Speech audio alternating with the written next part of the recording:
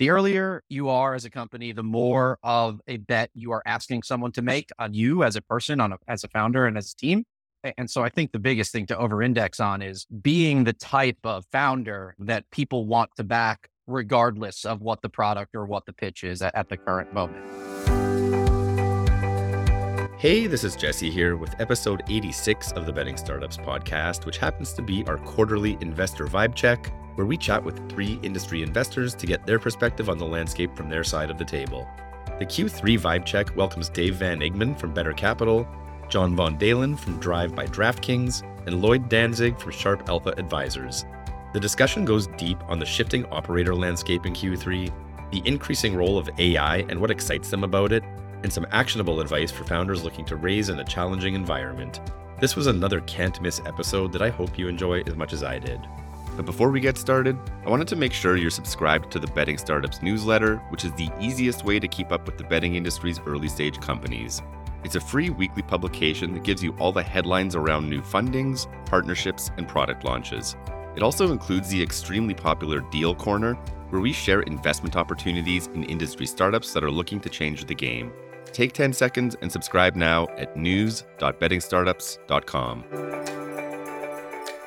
All right, we are rolling with episode 86 of the Betting Startups podcast. It's the first week of October, which means it's time to take a look back for our quarterly investor vibe check episode. As we did 3 months ago, we're welcoming a panel of highly respected and successful industry investors to this episode to share some perspective on the state of things from their end of the table. We decided to mix things up and invite 3 new investors for this discussion. So let's start with a quick round of introductions. If each of you could take a minute to introduce yourself, your firm, maybe a couple notable portfolio companies, and a brief overview of your investment profile, that would be awesome. We'll go alphabetically by first name. So over to you, Dave, to get us started. Thanks, Jesse. Great to be on with you.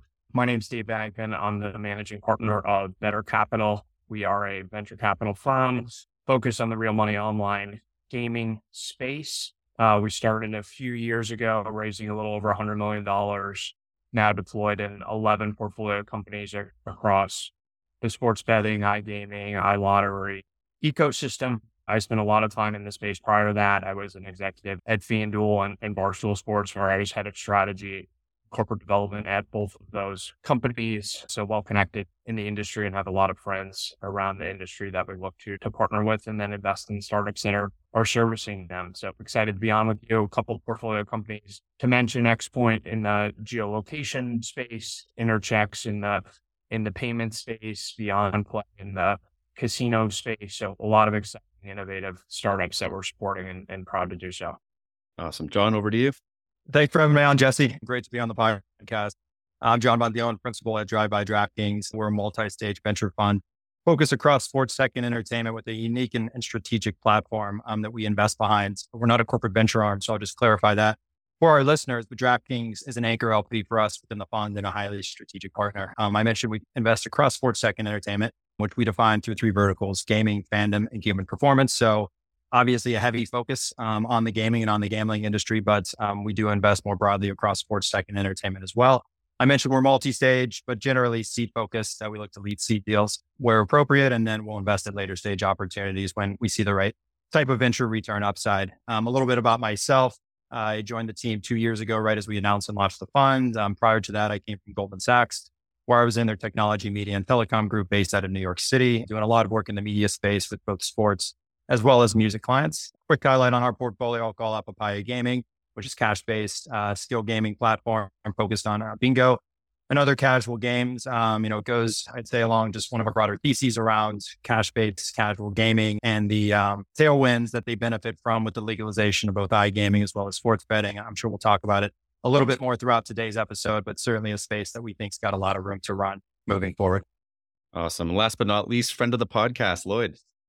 Yeah, thanks for having me, and great to be here with John and Dave, whom I have great pleasure of collaborating with on a very regular basis. Lloyd Danzig, the managing partner at Sharp Alpha Advisors. We're an early stage venture fund. We focus on sports gaming and entertainment. Recent investment in the space includes Slamball, a Las Vegas-based trampoline basketball league, Jackpot, online digital lottery company, and Almost Friday Media, a humor-focused content brand with a heavy emphasis on sports. We tend to focus on seed, but occasionally Series A investments, and we're looking for people who are building the next big thing category that I like to refer to as competitive entertainment, which I generally define as any form of entertainment where having skin in the game and caring about outcomes is what matters. Awesome. Appreciate it, guys. Let's get right into it here and start with a little bit of a look back on Q3. And obviously, quite a bit has happened that is relevant to the sports betting vertical. Let's start with some operator consolidation that we've seen. Obviously, a few deals we can look to, Fanatics acquisition of PointsBet, Fox Bet recently getting wound down, WynnBET announcing that they're scaling back operations. So quite a bit of movement at the operator level. While at the same time, we continue to see sort of the market share dynamic continue to persist, whereby, the quote unquote big two have a disproportionate amount of market share concentration amongst them. So I guess just to start off with, I'd love to hear from each of you kind of what you make of the dynamics in terms of where we're at now and sort of what transpired in Q3. And ultimately, do you see these transactions and sort of this type of movement as being a net good or bad thing for the sector's overall health? Maybe I'll ask Dave to kick us off here for this one. Yeah, I think it's an interesting time in the market. I think maybe the quarter could be best described as really the end of phase one of the online sports betting and iGaming market in the US. You called out a few of the exits in the M&A, but you're seeing a scaling up of Fanatics in a material way, a scaling up of Bet365 and others who have not made any announcements or decisions, but it's somewhat clear that they're pulling back, or people who had ambitions to be multi-state or national operators are now focusing on a handful of cost-effective states. I think overall, the conclusion of stage one has demonstrated, cost of entry is extremely high. To get licensed in New York or to get licensed as a casino operator in Pennsylvania, it's expensive, it's time consuming. And even if you go to those markets, you may not be able to build a viable business if you don't have enough of market share. So I think things will change as the market of big players gets more competitive. Certainly Fanatics and Bet365 have the firepower to compete. Penn is doing a new deal with ESPN to try to accelerate their market share. Caesars and MGM and others remain competitive and will be looking to add market share as they try to push to generate profits from the business. And I think the long tail will have some challenges unless they can find competitive differentiation or cost-effective ways to acquire and retain customers. I would just add to that. I think those are all great points. Occasionally I hear the narrative reported as if it is surprising or dismaying that these operators, for the most part, have dropped out of the market. The three of us here and many of our industry counterparts were asked frequently post-PASPA, how many players will there be in the mature state of the market? And maybe people gave answers somewhere between 4 and 10, let's say, but no one said 35 or 48 or 23 or, however many the actual total number of operators are. And so it, in my view, should not be a surprise or a negative indicator that some of the efforts, are no longer ongoing. I think it was Chris Lynch at Citizens who did the math and said that if you looked at all these companies that had shut down in the last 12 months or so, PlayUp, WynnBET, MaximBet, Barstool, Fubo, it's just north of 200 million in last 12-month gross gaming revenue, less than 3% of the total market. And I think in any given industry, you might expect roughly 3% of market share to get reorganized either by way of M&A or organic culling of the herd in any given year. So I just think all Dave's comments absolutely still apply. And I would just add on to that the nuance that I don't see any of this as anything other than just orderly procession of a maturing and growing industry and, capital markets functioning naturally and the market deciding what assets are worth and which assets are viable to continue to be floated by public company investors.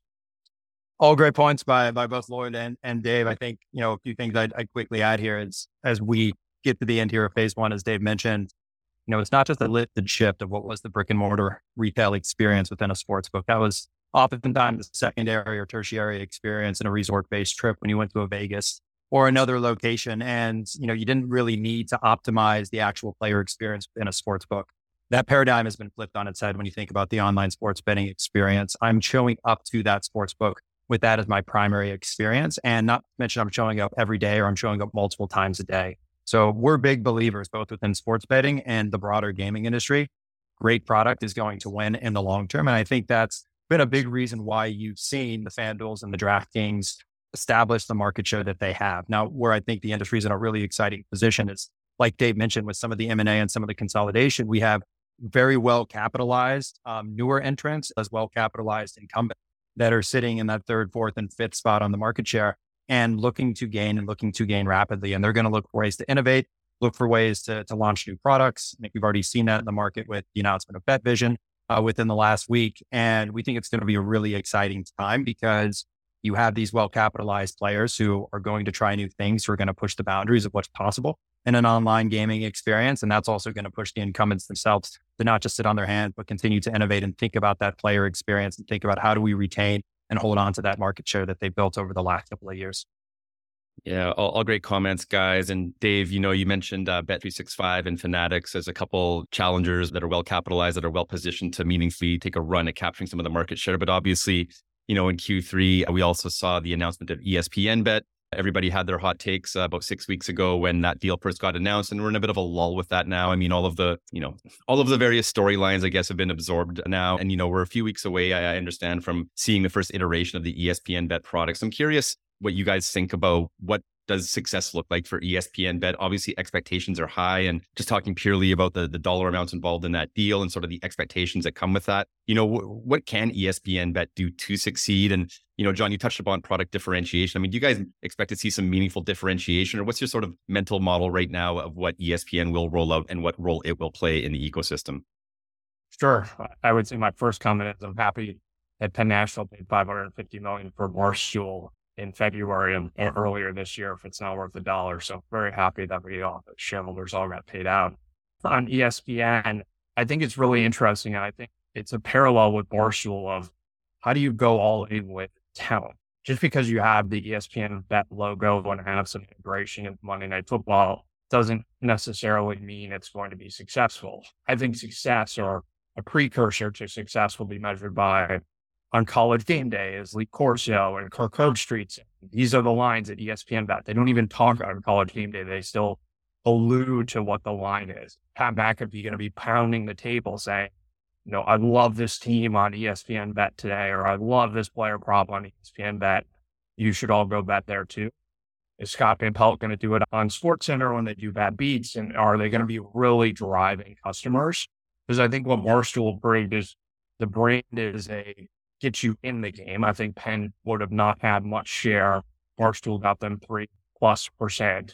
Can ESPN Bet take them to 5, 10, 15, or even 20% as they're aspirationally trying for? It will all depend on how aggressive they're willing to be. And I personally, I don't see a great alignment of incentives that is going to push Disney/ESPN to really go the extra mile to make that happen. So I'm withholding judgment on how successful it can be until we see just how deeply integrated and how much ESPN is willing to push, given it's largely a fixed cash marketing bill. Yeah, I think in a very literal sense, success for the deal means generating free cash flow whose net present value exceeds the cost of the relationship. And that cost is quite significant, $150 million guaranteed and reportedly a planned $150 million a year in additional marketing spend on top of that. And in terms of Penn's definition of success, it seems, they communicated they're targeting 20% market share once they see this relationship materialize. And so I think the big question is not what does success look like from the metrics perspective, but how do you actually get there? And I think it goes to a kernel of something that Dave referred to, which is using ESPN like the unique one-of-a-kind asset that it is. If this is simply a standard affiliate marketing relationship with some logo placement and some calls to action with some, 20% payout boosts, it is really hard to imagine how that produces the amount of free cash flow needed to offset the cost. You start to imagine talent-related integrations of the likes that Dave mentioned. Should ESPN find itself as a standalone direct-to-consumer media product, perhaps that cost is somewhat or completely subsidized for users of ESPN Bet, where you can watch games and content for free. But I think there is no way that you get to a successful outcome without a truly unique or several unique integrations and activations. And what that then leaves you with is another point I think Dave left off on, which is, are the incentives there such that both sides will be able to agree on these truly unique, one-of-a-kind type of integrations. And I think that is a story still yet to be written. Yeah, I think what I'd add is, it's not new for ESPN to have sportsbook or operator partners as they consider their value as an affiliate player, most recently with DraftKings, as well as Caesars. So if it's simply, going deeper with a pen via ESPN Bet and filtering customers there, I think ultimately that's not going to be a strategy that's going to get them to those market share goals in the long term. The golden cohorts have largely been acquired. When you think about who are the users or the customers that are ripe for the picking, they're likely those that either don't have sports books or are just getting into betting. And, I certainly question the value of those customers via an ESPN Bet or ESPN pushed ESPN Bet product. I think for me, success, I'll go back to the product side. They've got a real opportunity via the deepest media operator partnership to have deep integration on both the ESPN Plus as well as the ESPN Bet side. Now, I'll caveat that by saying I'm skeptical they're going to pull that off. When I think about ESPN, it's near and dear to my heart. I grew up with ESPN. It's where I essentially watched all my sports as a kid. Top 10 Plays was the only place to watch highlights. And, what we've seen over the last 10 or 15 years as consumer technologies have sort of swept across the US and in multiple industries, ESPN's largely lagged behind on that front, whether that just be simply the ESPN app or whether that be fantasy football on ESPN. They haven't really excelled at delivering just a stellar consumer technology that ultimately, people love and use and want to touch every day. And as a result, ESPN's value, it largely accrues to the rights that they hold, not to the customers that they retain or the products that they release. So I think, if they really lean in heavily here from a technology standpoint, which will be difficult, but you think about betting integrations on the ESPN Plus side or live streams from ESPN within the ESPN Bet app, I think, those are two exciting dynamics that will present new opportunities in the industry. I'd say, the other thing, Dave, you mentioned this of sort of loosely talking about gambling or walking around, and Al Michaels does it all the time in the fourth quarter of football games. But I think simulcast on ESPN and more betting focused broadcast of games will be attractive to a wide range of audiences and another area that they can lean in more heavily now that they have this direct partnership. But it's exciting for the space. I'm excited to see what they can do. Hopefully there is some genuine innovation that comes about as a result. But anytime you have this shakeup, I think it wakes up everybody else in the industry as well. So I would expect both the incumbents as well as the new entrants we've already talked about to step their game up as well and be ready with their own strategy as well. Yeah. And then the final thing I want to touch upon as it relates to Q3 at the operator level is a bit of sentiment that I've at least observed, which is that, over Q3, I've seen a few operators sort of speak to the shift in marketing focus and correspondingly budgets from acquisition to retention. And I've sort of seen that corroborated a little bit downstream with some of the suppliers as well, and some of the shifts in focus that they're taking in response to that. And curious to hear from each of you guys. We hear a lot of lip service paid to retention, but it's maybe not as clear. Like, what does this look like in practice? What does a meaningful shift to retention look like? And I guess, again, downstream of the operators, potentially for suppliers and some startups in the industry, what potential opportunities does it create for some of these companies that are looking to serve the operators? I would just kick things off with a great analysis. I did not do myself. I was just looking back here. It was Jordan Bender at JMP Citizens who did it. And one of the things that he had tracked, and I was reading this morning, was the correlation between DraftKings' share of app downloads and share of revenue. And from the post-PASPA period until 4 months ago, the correlation was almost perfect, 0.99, I think. As DraftKings' share of app downloads increased, their share of revenue increased proportionally, and same thing to the downside. And then like 3 or 4 months ago, that correlation completely broke. DraftKings' share of downloads started to plummet and their GGR share continued to raise steadily. And I think that's the type of data point that you'll start seeing as an indication that we are moving from the customer acquisition gold rush phase into the retention, engagement, and optimization phase with a heavy focus on unit economics. So I'll have to think more about, as I let the other panelists here answer, what exactly the implications and opportunities are because of that. But I think that is probably one of many data points that exist that show that there's no longer this direct correlation between gross marketing spend and market share or anything like that. And that product differentiation and loyalty programs and quality of product, ease of use, ease of deposits, all of these features are starting to drive incremental average revenue per user without necessarily adding incremental costs. Yeah, great points, Lloyd, and very interesting data as well. I think what I'd add one from a consumer standpoint, hopefully it makes our lives a little bit more enjoyable as we're not inundated with a new sports book ad every 5 to 10 seconds while watching a game. Although I'm skeptical that will truly play on in the near term. But I think just when less money is spent on advertising, that's net good for the consumer. Those advertising dollars are only good at your point of acquisition, and they really don't go to building sustainable enterprise value at the operator level. So those funds can now be redirected into R&D. They can be redirected into product features. They can be redirected into releasing new betting markets. They can be redirected into expanding the scope of products outside of sports betting or iGaming that all of these players offer. I think that's exciting. You're going to continue, in my opinion, to see operators try to keep their customers in their app as long as possible. So whether that be watching a game within an app, whether that be shopping within an app, whether that be any number of experiences that are tangential to watching a sporting event, I think we'll see them start to move towards more of that everything app experience. Will that work? It's to be seen. And ultimately, we'll see how that plays out. But I expect a lot more innovation, once again, on the product side, which at the end of the day is going to create a better experience for the customer, where a lot of these operators really have launched commoditized products up to this point. And now it's up to them to figure out how do we differentiate either on the mass market scale, or how do we target a niche audience, a customer that is underserved by a large incumbent, and really think about a product that serves a specific audience's needs. Yeah, I really think about it as the sportsbooks have mature businesses they're serving in certain states, and then emerging businesses in places like Kentucky, where they're just going live for the first time, and they are investing in new customer acquisition and markets that are going live. But New Jersey, where this is now the 6th football season that New Jersey has been open, they're investing in bonusing or promotions that drive people to come back for the new NFL season, because, it's not like you're finding new HVPs in New Jersey, high value players.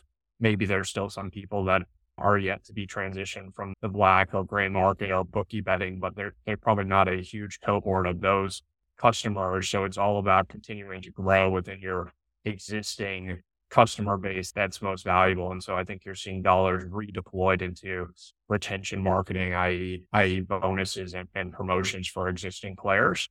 And I think the product differentiation that John and Lloyd have talked about is really key. You're not able to go out in a competitive market and just buy over these users with a big time sign up offer. Or if you do, they're just going back to their preferred product pretty quickly thereafter. So it's all about how do you create an experience, whether it's through personalization and new bet types, other features that drive people to want to use your particular app. Like, Caesars, I was reading this morning, is about to release their Fire Bet product, which is micro betting for the NFL to mimic Red Zone. They certainly are trying to innovate on product and compete against FanDuel and DraftKings by doing new things. So will something like that be successful?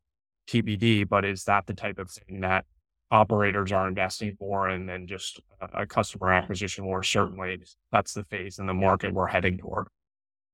Awesome. Well, let's leave Q3 there then. I want to shift and talk a little bit about some more current topics here and maybe a bit of a look ahead. Last investor vibe check for Q2, we sidestepped the topic of AI, but this time we're going to touch upon it in a more meaningful way. So maybe just to start off with, looking across each of your respective portfolios, you all have some level of exposure to AI within your portfolio companies. So just curious as a starting point, how each of you are currently thinking about AI's place in the overall mix, and what particularly excites you about AI from an investor standpoint? John, maybe we can start with you on this one. Yeah, sure. First, there's never been a more exciting time in technology and technological innovation. And it's quite daunting, I think, from both an investor's perspective and from a founder's perspective, because every day you look on the internet and there's some breakthrough, new technology, new experience, new product that gets released, and it's hard to stay on top of it. But I think where we think about AI is really just multifaceted, two ways. You have AI that can be leveraged internally within your operations and your workflows to optimize and be as efficient as possible as a team. And for us, that's sort of table stakes when we think about a new investment or when we have conversations with our portfolio companies.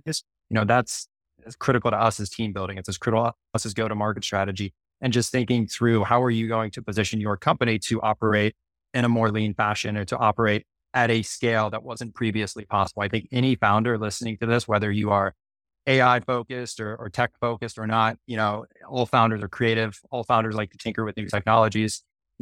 Give AI a try and figure out the best ways to incorporate it within your business and ultimately put yourself ahead. So that's something I think is easy for anyone. I'd say the The second would be just an AI focused business, a company whose core business is AI, whether that be technology that you're selling on the B2B side or creating a consumer experience that leverages AI. And I think here, I would challenge founding teams, make sure you've assembled a team that has a right to win in that industry. It's much more technical in nature, and you have to make sure you have the players around the table and the expertise to stay on top of a rapidly moving industry. And also, take advantage of the technologies around you, but be cognizant that just because you can do something very quickly or very simply doesn't mean that your competitor next to you can't do the exact same thing. So think about what are those moats that are protectable. I think data is the obvious one. And this is one where incumbents have a major advantage over startups. And it can be difficult for a startup to think, how do we develop a proprietary data moat? And, when we talk to startups in that space, it's if you don't have it today, just have that clear path. How are you going to acquire? How are you going to over time build a data set that gives you a unique advantage such that you can provide differential insights down the road? So, two things for us, both internally, how do you optimize and how do you make your team more efficient? There's so much opportunity when it comes to AI. And then when you're, an AI first company, really thinking about who are the experts or the expertise you have on the team. And, how do you put yourself in a differentiated data position over time? It's funny. That's the exact way I was breaking down the question, AI focused investments and then just use cases for AI among tech companies. And I think the way John said is absolutely right. AI is a tool.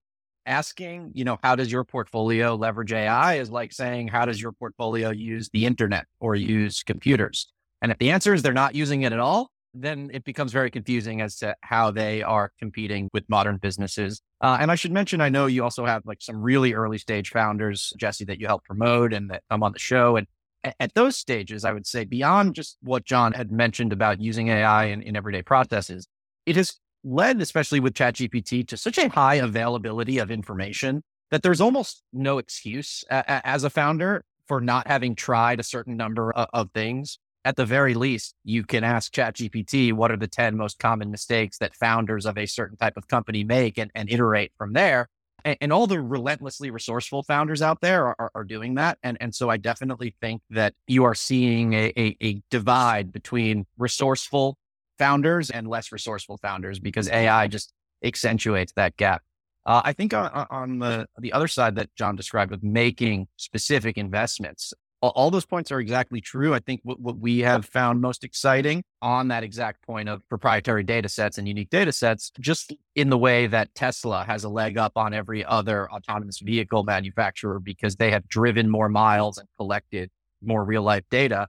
I think the analog in this space is who are the third party turnkey AI providers who have processed the most bets or who have processed the largest number of betting accounts and betting account profiles and use those to really fine tune all the algorithms that you would imagine would be used to customize the lobby that I see when I log on versus the lobby that John sees when he logs on, or the recommended bets, or the, hey, you placed bet X and people who like that also placed bet Y. So we're pre-populating a bet slip. All of those features are best accomplished by the group with the largest data set and who has processed the largest number of bets and the largest number of betting profiles. And so I think that is the area that is of great interest. And to cap off here, John's other point was so salient, which is this is a highly technical type of business. And you really need best in class data scientists and data architects and engineers on your side if you're going to be supplying AI led or completely AI powered products to multi-billion-dollar publicly traded companies. Yeah, I think one of the last points Lloyd reminded me of one of our share portfolio companies, Future Anthem, who has processed billions of online casino spins so they can learn from their client, continue to optimize their algorithm for recommendations on, this player archetype, what game is best to present to them, what bonus offer is most compelling, or depending on the timing with some of their real-time churn prediction, like this user has lost 5 spins in a row, and based on their behavioral patterns, now they're likely to churn. It's different for every customer, what that pattern might look like. And so servicing up them a bonus in real time to minimize churn, I think that's extremely valuable. And that goes back to our prior discussion of retention and shifting away from acquisition marketing to retention marketing and product differentiation. In that, I think of Future Anthem, and there's certainly other companies in that space as a key to helping companies, operators, that is, improve their product, and optimize existing customer retention by just providing them a much better experience of the product. So I think there's a lot of different use cases for AI, which Lloyd and John have touched on. So figure I would just highlight one of them. Yeah. And then the other topic, guys, I want to touch upon here is responsible gambling. And look, there's a growing conversation, I think, around RG and affordability checks and really ensuring sector sustainability. And curious to hear from, again, your perspectives as investors, how critical is it for betting companies to be, actively promoting responsible gambling, and not even just the operators, right? I mean, there's obviously a very robust ecosystem of betting tools, and obviously content is prominent. And from your perspective as investors, how does this sort of growing call for more enhanced RG impact or influence potential investment decisions for you? I think RG sometimes gets framed in the minds of executives as standing in an economic zero-sum relationship with profitability. But I actually think that over the long term profit maximizing approach to responsible gaming is also the socially conscious one, which is that the entire industry benefits by preventing the very small percentage of people who are afflicted with gambling addiction from partaking and accentuating some of their detrimental behaviors. And not to keep plugging this same shared portfolio company that Dave just mentioned, but I think where it gets interesting is where it gets more nuanced. Yes, of course, you'll always have operators posting 1-800 numbers and responsible gaming placards on their websites. The company that Dave and I invested in, which has as their core competency AI-powered real-time personalization and customization and churn prediction, as you might imagine, can use that same type of pattern recognition to recognize when players are deviating from responsible gaming behaviors in real time. And where I think it gets really interesting, and again, nuanced and subtle, is when such an observation is made, not necessarily closing the player's account or immediately force closing the app or anything like that, but what this particular company does is help steer those users back towards safer play, recommend them some free-to-play games or some lower stakes betting, or whatever the pattern matching algorithm has identified as being the most de-escalatory types of recommendations that can be served. And so I think when we look out at the role of technology and what it will play in the future, I think it is those more subtle AI-powered, data-driven, real-time interventions that are quite interesting here. With that said, certainly if you look at every other regulated sports betting market, they have all faced periods of rapid expansion, followed by periods of rabid public backlash, most of which have usually resulted in certain responsible gaming, or in the case of the UKGC, affordability checks related controls. And I do think we should all expect, if the industry continues to expand at the pace that it has, that there will be some sort of similar backlash here, and that operators who are proactive in instituting responsible gaming measures and in making sure that regulators are comfortable and don't feel pressured to over-regulate. To me, that is the biggest danger or trap to avoid, a scenario where regulators and the government have to come in and say to the DraftKings and FanDuels of the world, here is the way in which you must operate on the responsible gaming front. So I think over the long term, the answer is all technology. And over the short term, there will be some messaging and pageantry, for lack of a better word, and proactivity that would be prudent on behalf of some of the market leaders. Couldn't agree more with Lloyd on the long-term profit maximization approach. Like, to me, that's absolutely critical. And you could say in the short term, right, you may be foregoing short-term profits if you push those responsible gaming initiatives, but it's going to benefit everyone in the long run. And what I'll hit on is just for early stage companies, because it's an area we've spent a lot of time in recent weeks and something we're thinking about a lot. And when you operate in a regulated industry, which sports betting and iGaming certainly are, it comes with a number of stakeholders, whether those be regulators or politicians or the players themselves. And as a result, to have a durable and sustainable business, responsible gaming needs to be at the forefront of everything that you do. So what I would tell startups is there's a lot of alternative business models or workarounds to sort of license gaming opportunities that exist in the space today. And, for us as investors, we're always considering not just what's the low hanging fruit, how can you get from 0 to 1, but we're looking for investments that are home runs. We're looking for investments that can go from 0 to 100. So whenever we think about that, we have to consider, is this a company that as they get bigger and bigger, are they going to start to draw the attention of regulators or the attention of gaming commissions? And how are they going to be viewed favorably or negatively based on the steps that they've taken to protect their users, to follow the laws that exist today, to position themselves to be a durable and sustainable business. So just because you might have a legal opinion that you can do one thing today, just consider what that long-term outlook might look for your business, and not how you can get from, say, seed to Series A, but how do you ultimately get to an IPO or get to an exit and be an attractive and durable, sustainable business in that way? Yeah, I think the crude summary is operators would like customers to lose less slower to drive longevity. And responsible gaming just isn't limited to these messaging or deposit limits or discussion of are credit cards appropriate. It also includes things like how much time between spins. In certain other countries around the world, if you're playing an online slot, there's a mandatory duration. It's not like you can keep hammering the button and play an insane amount of hands in a very short period of time. Or what about in the online casino space, what I like to term that games? You can probably play 100 hands of programmatic blackjack. And is it healthier and better for customers to be playing a live dealer product where they can only play 10 hands a minute? And so your entertainment value or entertainment experience is going on much longer, and it's much healthier level pace of play.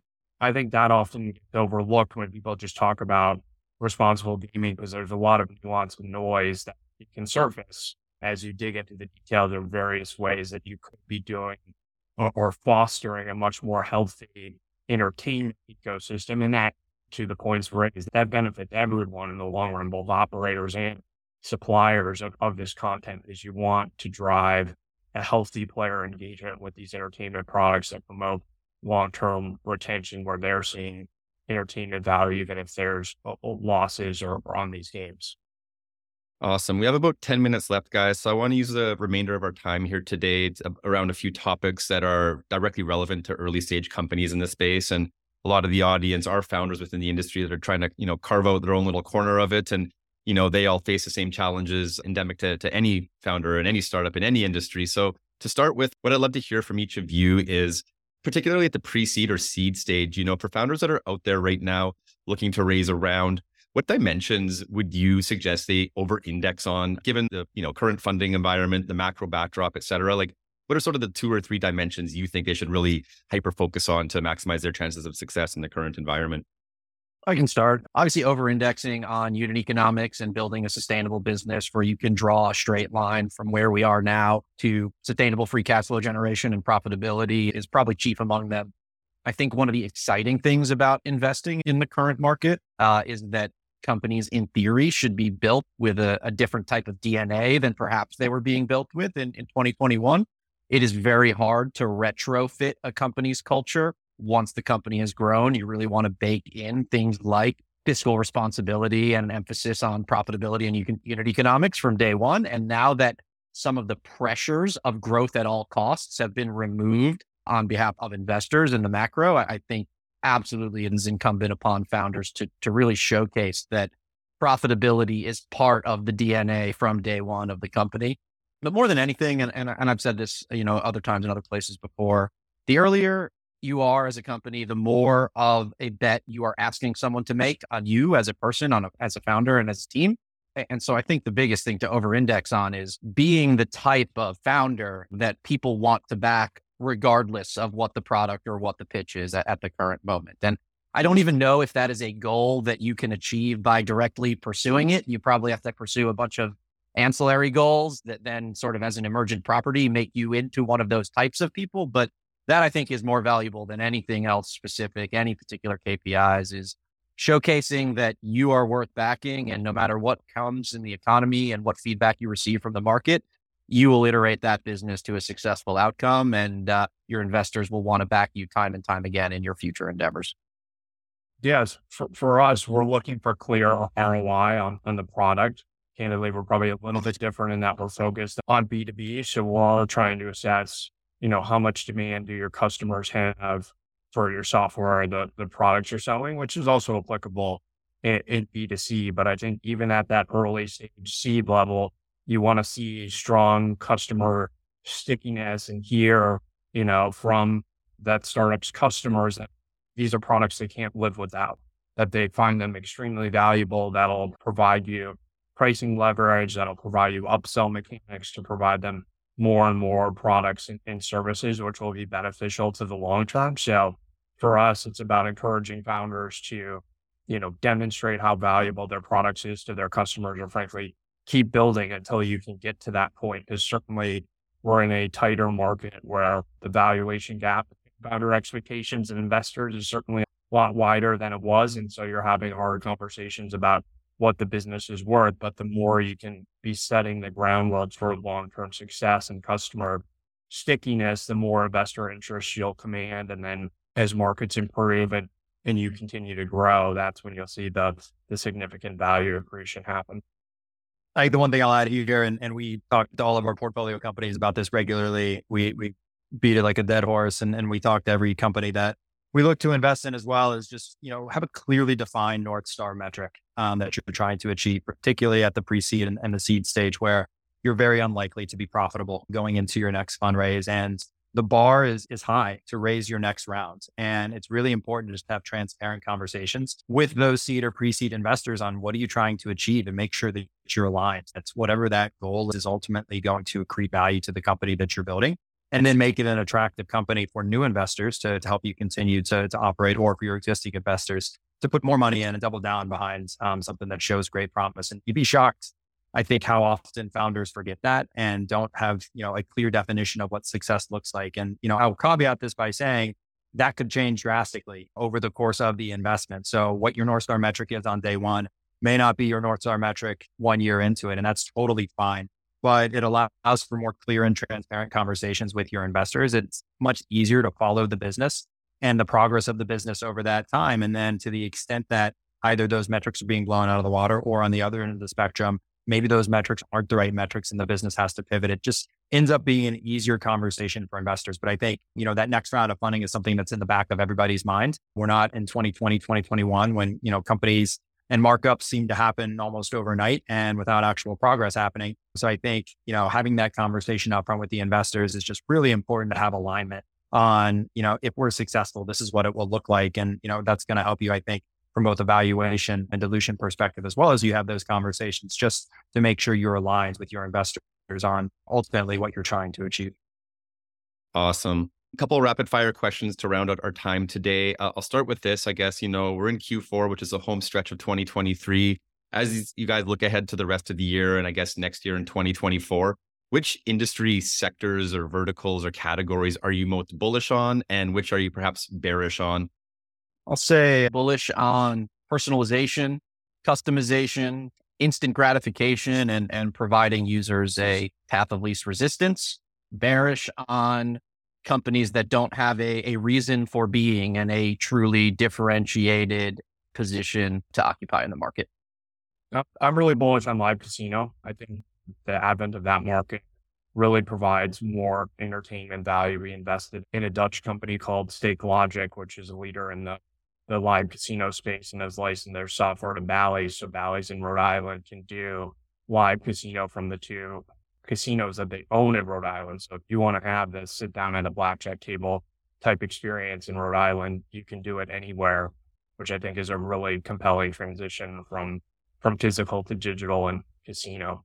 Two that I'm bullish on, I think one's just sports betting media, not necessarily from the incumbent media players, but from startups as well. There's never been more expansive betting markets and opportunities to have skin in the game and have wagers. And as a result, the diversity of content that can appeal to a broad base of users has never been greater. I mentioned at the start of the episode as well, but just, cash-based skill gaming, particularly on the casual gaming front, we believe it's got a lot of room to run, both within the US as sports betting destigmatizes just the idea of having capital behind your entertainment. And then also on the international front, you've got markets like India that offer just huge and expansive markets around the skill-based gaming front. Awesome. And we're dropping this episode just a couple of days before G2E in Las Vegas. And typically and historically at G2E, the week starts with, more often than not, a fairly large M&A deal that will get announced. And don't want to put you guys on the spot, but I do want to see if you have any guesses or predictions as to any, earth-shattering deals that might get announced on Monday next week when we all convene in Las Vegas. Apollo buying IGT has been in the rumor mill for a while now. I have no idea whatsoever if that's happening, but that would be an interesting time. And then there was that report a couple months ago that Stake.com was allegedly looking to make a major acquisition in the US. And I am quite eger to find out what that is. I'd say nothing from my perspective to add. Sorry, Dave, go ahead. I take the under on a big deal announcement. I think everyone is so profitability focused, whether you're in the regional casino business or it's in the digital space, and there's a push to kind of optimize and drive margins up, particularly in digital. So I almost think this is like the operational phase of the market. And frankly, unless you need to sell, prices are pretty distressed or certainly pretty compressed. So I would just take the under and think everyone's focused on how do they continue to enhance profitability as the theme of the week. Awesome. To round out here today, guys, if you could each give listeners, a sense of where they can go to either send you a pitch deck, get in touch with you or your firm, and basically where they can go to learn more about your respective portfolios.